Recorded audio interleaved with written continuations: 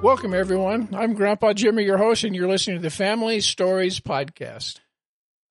Unlike my guest today, I never dreamed I would enjoy writing. In fact, I never attempted to write a word before the age of 50.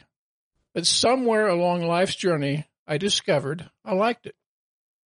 The problem was, I didn't know anything about writing. How hard could it be, I thought? Such a naive question. Then God brought a friend into my life. And that friend has forever changed how I think about writing and storytelling. My guest is a seasoned journeyman in the world of storytelling. In print or on screen, I consider him the most creative storyteller I have ever met. We worked together for 9 years, and he has been a trusted friend and mentor for at least 15. He never set out to be my writing coach. It happened organically, almost unknowingly, through our many conversations. Many of you know him. Stephen Bransford is Director of Media Productions for Andrew Wommack Ministries and Director of the Media School at Charis Bible College. He attended Bethany Bible College before earning an English degree from Arizona State University.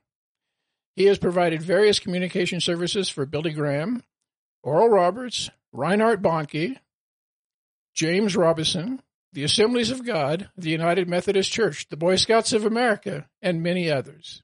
He is an award-winning author with novels published by Doubleday, Crossway, and Thomas Nelson, and a ghostwriter with books selling hundreds of thousands of copies worldwide. In 1999, he launched Andrew Wommack on television through the Gospel Truth broadcast, and the audience was about 3% at that time. Today, the program reaches a potential audience of 3.4 billion worldwide. So, Stephen, welcome to the podcast. Hey, thank you, Jim. Man, that's quite an introduction. I don't know if I can live up to that. Well, you have to. Everybody expects you to. So you have to live up to it. No choice. The important thing that I want to talk about today, Stephen, is the fact that really the hallmark of what you do at the school and other places is storytelling, self-discovery, and transformation. Give us something about that. What do you mean with those three things? You know, story is hardwired into the human brain. Actually, when I say hardwired, I mean that. There's research on this. The human being has an incredible computer beyond any computer ever manufactured for us in the modern age. Your brain. And the brain is capable of things that still mystify scientists today. You have two things going on in your head. Your brain, which is the hardware, and your soul, if you will, your mind, your will, and your emotions, which is the software. And what scientists have discovered is that there is a physical connection between a story and a human being. It's palpable, apparently measurable. So knowing this, stories have become more and more understood in our culture as for their importance. For me, I didn't know any of this. I just was a kid with an imagination, growing up in a large family, trying to compete with my brothers and sisters for the attention and adulation of mom and dad. Right? That was it. And we competed quite ferociously. My brothers and sisters and I, we were a loud, boisterous, competitive family. But there I learned to tell stories in a way that would capture my audience. And which was your family? My family. My very first audience was family. When I left home and I went to Bible college, I was lost. I was a kid from a small town. I arrived in the Bay Area, San Francisco Bay Area, and I went to school in Santa Cruz. And I'll never forget my parents driving me to college because I didn't have a car. And they drove me down and left me there. But in the process of getting there, we drove through the San Francisco Bay Area, and I looked at this city and I just said, who could I ever be here? I was at least known in my little hometown.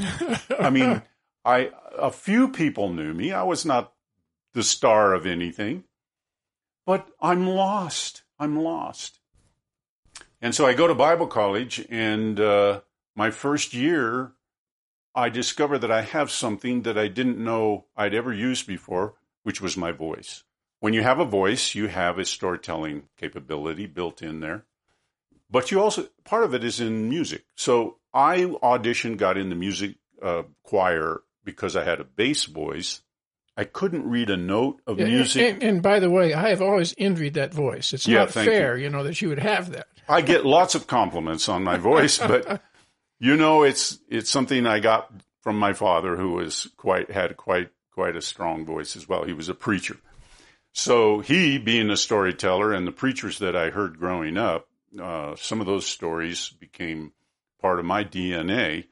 But I get to Bible college now, and I thought maybe I'd be a preacher, but I didn't know. But I became a singer right away. I was involved in 4 or 5 different performance groups by the end of my second year. By the end of my third year, I was asked to be a soloist in the San Francisco Sacred Concert Society. Suddenly, I found myself on a stage that just terrified me. And I had to make a decision. I sang operatic, no room, Anyway, I had a big enough voice to fake it. And a man came to me after the concert, and he said, "Young man, I would like to sponsor you to study voice in Vienna and become an opera singer. What do you say?" I was blown away. I'm a kid. I don't know what this means. But I thought back and I said, well, what can I do? Nobody's ever offered me the world like this. Now, perhaps I have it.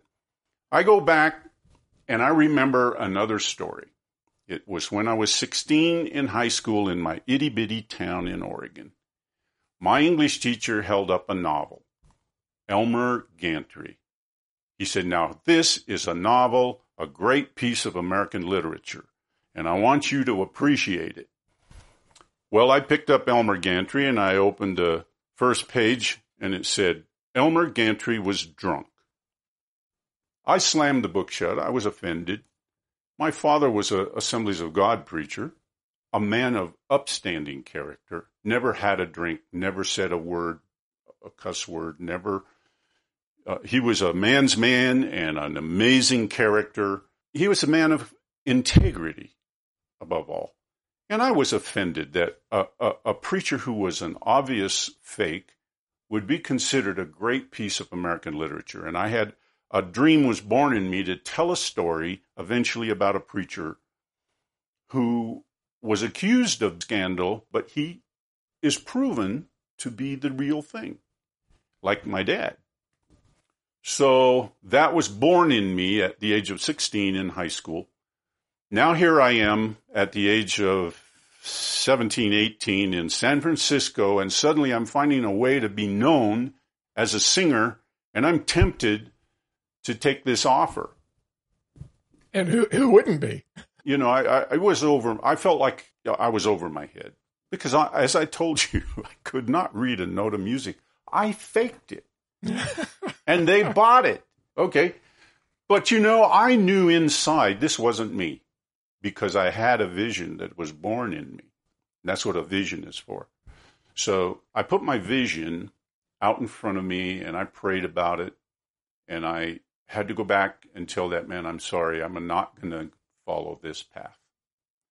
I believe I'm going to be a writer." So that was really your decision moment to get into writing. That was one of the many decision moments. But that's when I said, I've got to choose, what am I going to be? Then I had to say, well, is being a writer, does it involve being a preacher? So I'm at the Bible college, right? My final semester there, I started a jazz rock group because all the traditional religious music was boring me. I now wanted to go rock and roll. and write good new music too. But, I like Chicago. I like Blood, Sweat, and Tears. That was 1969. And I burst onto the scene in the San Francisco Bay Area 50 years ago with a group called Brotherhood. We just had our 50-year reunion, by the way. Did you really? It was sweet. It was fun to get back with the guys and just remember. But this was this was seminal for me. I wrote a song called The Now Life for the Brotherhood to perform at a youth convention in Fresno, California. And when I wrote this music, I didn't know how to write music, but I knew sort of the tune. And I got with the musicians in my group and I said, look, here's a concept. What do you think? And I would kind of sing a part and they would arrange it and they would write it on pages. I still have those amazing chicken scratchings on paper that I can't read, but they could all read. They were all good musicians. But I wrote the concept and I knew I was on an edge as a storyteller. I was going to tell a story now in music like I used to tell at the family dinner table, trying to win mom and dad's affection. Now, I'm going to be in front of this group of young people who are like me, yearning for something to break through from the traditional religious music they had been exposed to. It was going to be a youth or church convention. 7,000 kids were in that room. When my band got on stage, nobody knew we were coming. There was no announcement. 12 You just guys walked on stage. 12 guys walk on stage, jazz, rock, drummers, guitars, sax, trombone, trumpet. We were a Blood, Sweat, and Tears or a Chicago type music group. And when they unleashed my song, I was singing backup. I was not singing lead because you have to have a high, girly voice to be in rock music. And a bass singer like me has to sing backup. But I was good with that. I love these guys. We nailed my song and I watched that crowd. And when we ended that song, those kids, 7,000, stormed out of the stands, out of their seats, and rushed the stage. They rioted. Really? They threw coats and other pieces of clothing on stage. They whistled. They stomped. It tore the place apart. And I looked into the crowd and I saw the president of my Bible college stand up in a huff and walk out of that room. Oh, my goodness. I was history. Really? That success launched me out of any idea that I'd be a preacher. I broke the mold. Not only that, the main speaker for this event was a man named Jimmy Swaggart. Jimmy Swaggart got up and condemned my group and our music. And we'd cut a little 45 called The Now Life. I've got a copy of it at home on the wall. And this little 45 demo record, we went out into the lobby and we spent the rest of the evening signing autographs. The kids loved us. So did this launch a music career? It launched several music careers, but not mine. Oh, okay. Because I was, like I said, I was a bass singer, but what was important about that moment for me was not the singing, it was the writing. I had written something that touched a deep chord in my audience, and when I saw the power that it displayed, I was changed then. Forever. You were hooked. You were a writer at that point. I wanted to put words together. And until then, by the way, I had primarily only written personal poetry, and I would write poetry. They would publish it in the school paper and that sort of thing. But it was very controversial. In those days, 1967, 68, 69, if you had hair on touching your ear, somehow you would be in trouble with, or there were dress codes and grooming codes for Christians that just to keep us from becoming hippies. Well, I put on a pair of John Lennon glasses, and I let my hair start growing, and I was the campus radical. And I was a bit of a leader and a speaker. I could speak for our cause and represent it and say, hey, we're trying to become relevant to our generation. Okay, I was young, I was foolish, all of those things. However, I also was talented, and I had something to offer, and I had just experienced the power of it. There's something that you had that's very interesting and I think very rare. an ability to have insight like maybe other people don't see. I mean, you see things differently.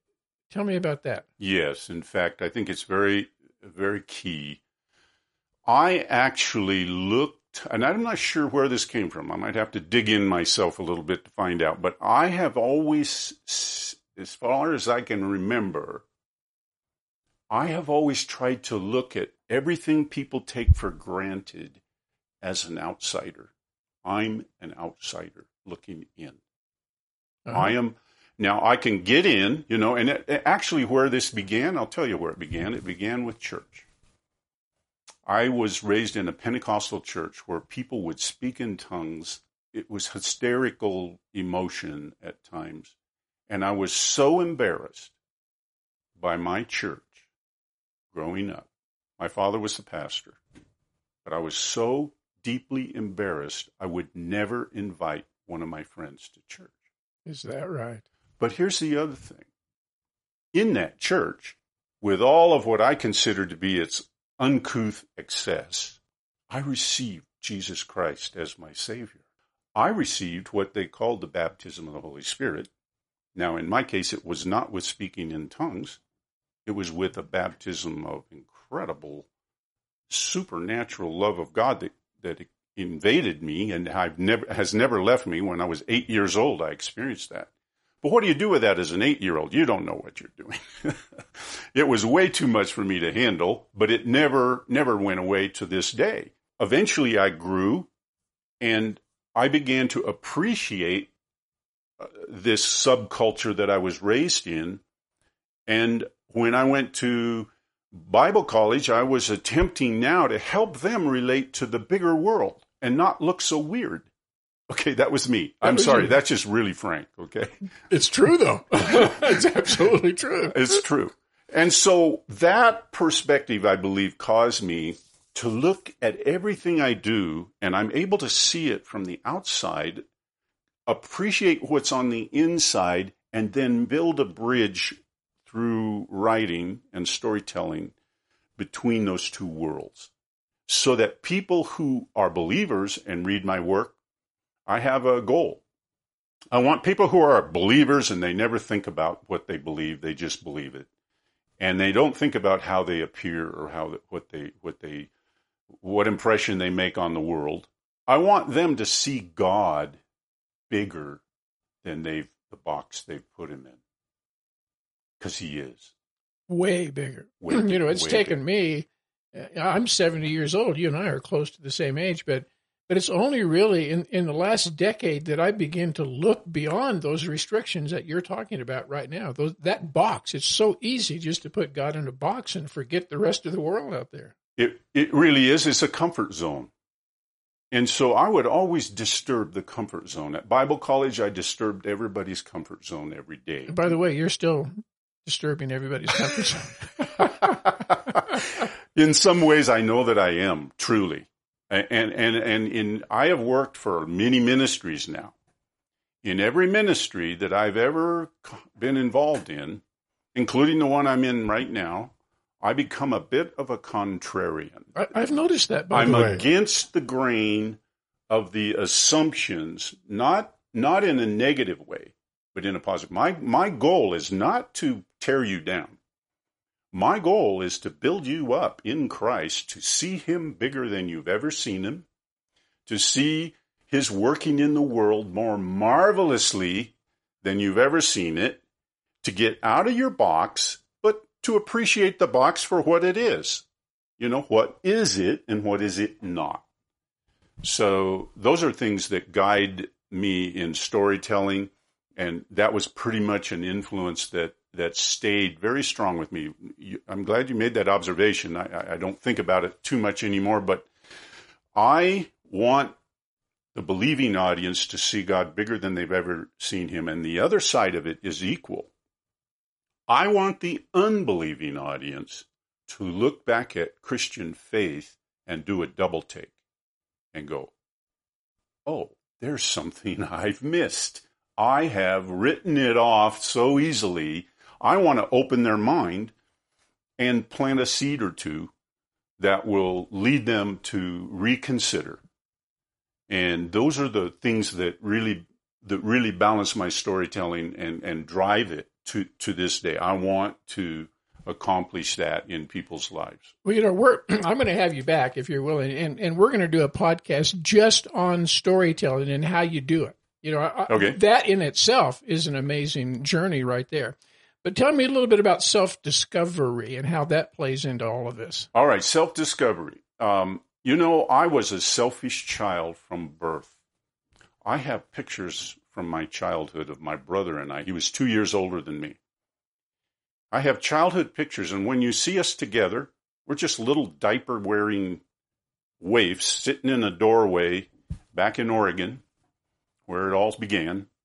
And my brother and I are sitting there, and he's got so much expression on his face. He's looking at the camera and smiling at mom or whoever's taking the picture, and he is the darling.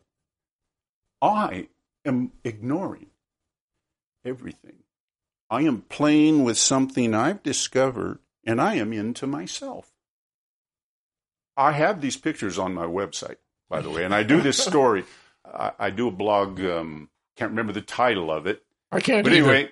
anyway, I put pictures of my brother and I on there, and I say, I am the selfish one, okay? Uh-huh. And so self-discovery, for me, was kind of a natural thing. I was selfish. I was self-centered. I was self-focused. And it was good and it was bad. Mostly people would say bad. They would want to correct me. And as I grew through college and went on to later in life, I crashed and burned at about the age of 25 because of all that. But you know what? I discovered then a new kind of self-discovery. It wasn't about selfishness. It wasn't about self-centeredness. It was about who am I? So it wasn't about judgment or condemnation. No. Well, it had been. Yes. It had been. That's why I crashed and burned at 25. My religion, my background really condemned me. But when I rebuilt, God was very good to me through that. I mean, that was probably the best. My wife calls it a breakthrough. It wasn't a breakdown. It was a breakthrough to a whole new way of life. So it served me well, and I began to see my emotions, and I kind of put God and all the bigger issues on the shelf for a couple years, and I just said, I got to figure out who I am as a human being. When I was 8, I received this incredible religious experience. I was raised in this Pentecostal environment. It was all apocalyptic. Now, what do I do with that knowledge? I've got to figure out what was missing and what was wrong. And what was missing really was the human being part of me. I hadn't grown up right. I had been selfish, self-centered, and had all those issues. But now it was about, all right, let's sort out what it means to just be a normal human being. And I brought my emotions down out of the clouds and down out of the apocalypse now realm into everyday human experience. And I began to grow comfortable with being a human being and letting God be God, way bigger than I could comprehend. And I began to grow from there. There were a number of steps in there that were just super good. The things that I'd learned in my childhood and the things that had happened to me in the religious experience was the real thing. I describe it this way. I had received the priceless baby Jesus wrapped in barbed wire. Now that's interesting. How could I embrace the true and not be hurt? How could I embrace something so precious and priceless and not be wounded? It was impossible. So what I had to begin to do as a human being was eventually grow to where I could start taking the barbed wire off of the baby. Now, what happens with most people, and I discovered this, most people throw the baby out with the barbed wire. That's true. They do. They do, and they suffer horrible things because of that. I didn't do that. Somehow I knew the baby was priceless. The real gift that I had been given as a child, in spite of all of the excesses and difficulties that went with it, that real priceless gift, that was worth everything. And so it took years of taking the barbed wire off of the baby, still going on, although right now I would say the barbed wire is gone. Jesus has grown up. He's Lord of the universe. So that's all part of really discovering who you are and Self-discovery. Becoming real. Yes, and now it involves a couple things. I don't know, how much time do we have left today? Take another 5 minutes or so. And we will end one. I need to bring this in for a landing because it's self-discovery is really big with me. But people misunderstand it all the time because of the selfishness thing. You know, Christians are into such false humility. You know, it's all about, oh, you can't think of yourself. You can't, navel gazing. Oh, it's horrible, blah, blah, blah. Bunch of religious stuff. Just let it go. But what's real? My human self is a fallen creature. And when I discovered who I was as a human being, I discovered good and I discovered not so good. Really? I got the rest of the picture. And some of it was so hard to face that I thought I would die rather than see those dark parts of myself. And frankly, I went through 2 years of therapy, okay? But it was excellent. And in the second year, it was group therapy, so other people were piling on, and tearing me apart. And I let them in order for me to discover what was real. Yeah, that's not self-discovery, that's condemnation. Well, there was some of that going, but I overcame it because of why? I didn't throw the baby out. That's why. The baby is about hope, never ending, overcoming. No matter how this hurts, this is not the end of the story. No matter how dark it seems today, this is not the end of the story. It's way bigger than you. It's way bigger than this moment. It's way bigger than this humiliation you feel. There's a fantastic hope shining in this baby that I did not throw out. So that guided me through those years and kept me growing and becoming more whole. In 2 years, man, I launched a career. I was off to the races as a writer, a professional.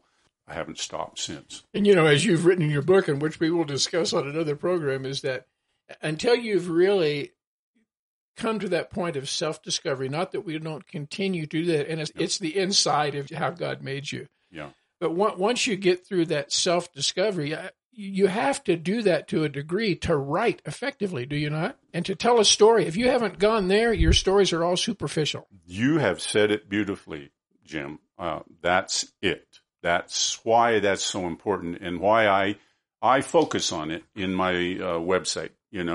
It's storytelling, self-discovery, and transformation. That's another element. Well, what we'll do then, this is about 30 minutes here so far, so I'm going to wrap this up. But what we're going to do on the very next broadcast is we're going to walk into this self-discovery and transition that into transformation, and then we'll do some more about storytelling, if that's okay with you. Hey, it's fine, Jim. You're my buddy. So, Stephen, again, just thank you so much for being on the program today. It's such a blessing, and I know there's a lot more to come. We're gonna move on from self-discovery into transformation, and then maybe even a little bit about how to actually tell a story and what's involved in that. But you have a new book out, my friend, and I'm going to put it on my website if you let me.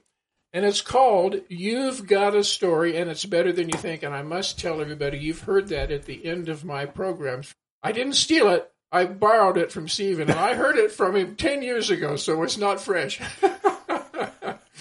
But it is an unbelievable book. I have read it twice. So how can they get a hold of you? How can they get the book? Yeah, I think if they go to my website, it's stephenbransford.com, just that simple, my name, and it's STEPHENBRANSFORD, stephenbransford.com. And the first thing that you'll see on my homepage is you've got a story and it's better than you think. Then you can take it from there. The blogs are there. You can start looking into those. I hope it blesses you. So there you go. Order that book. It is worth it. Thank you all for listening. God bless you. Have a good day.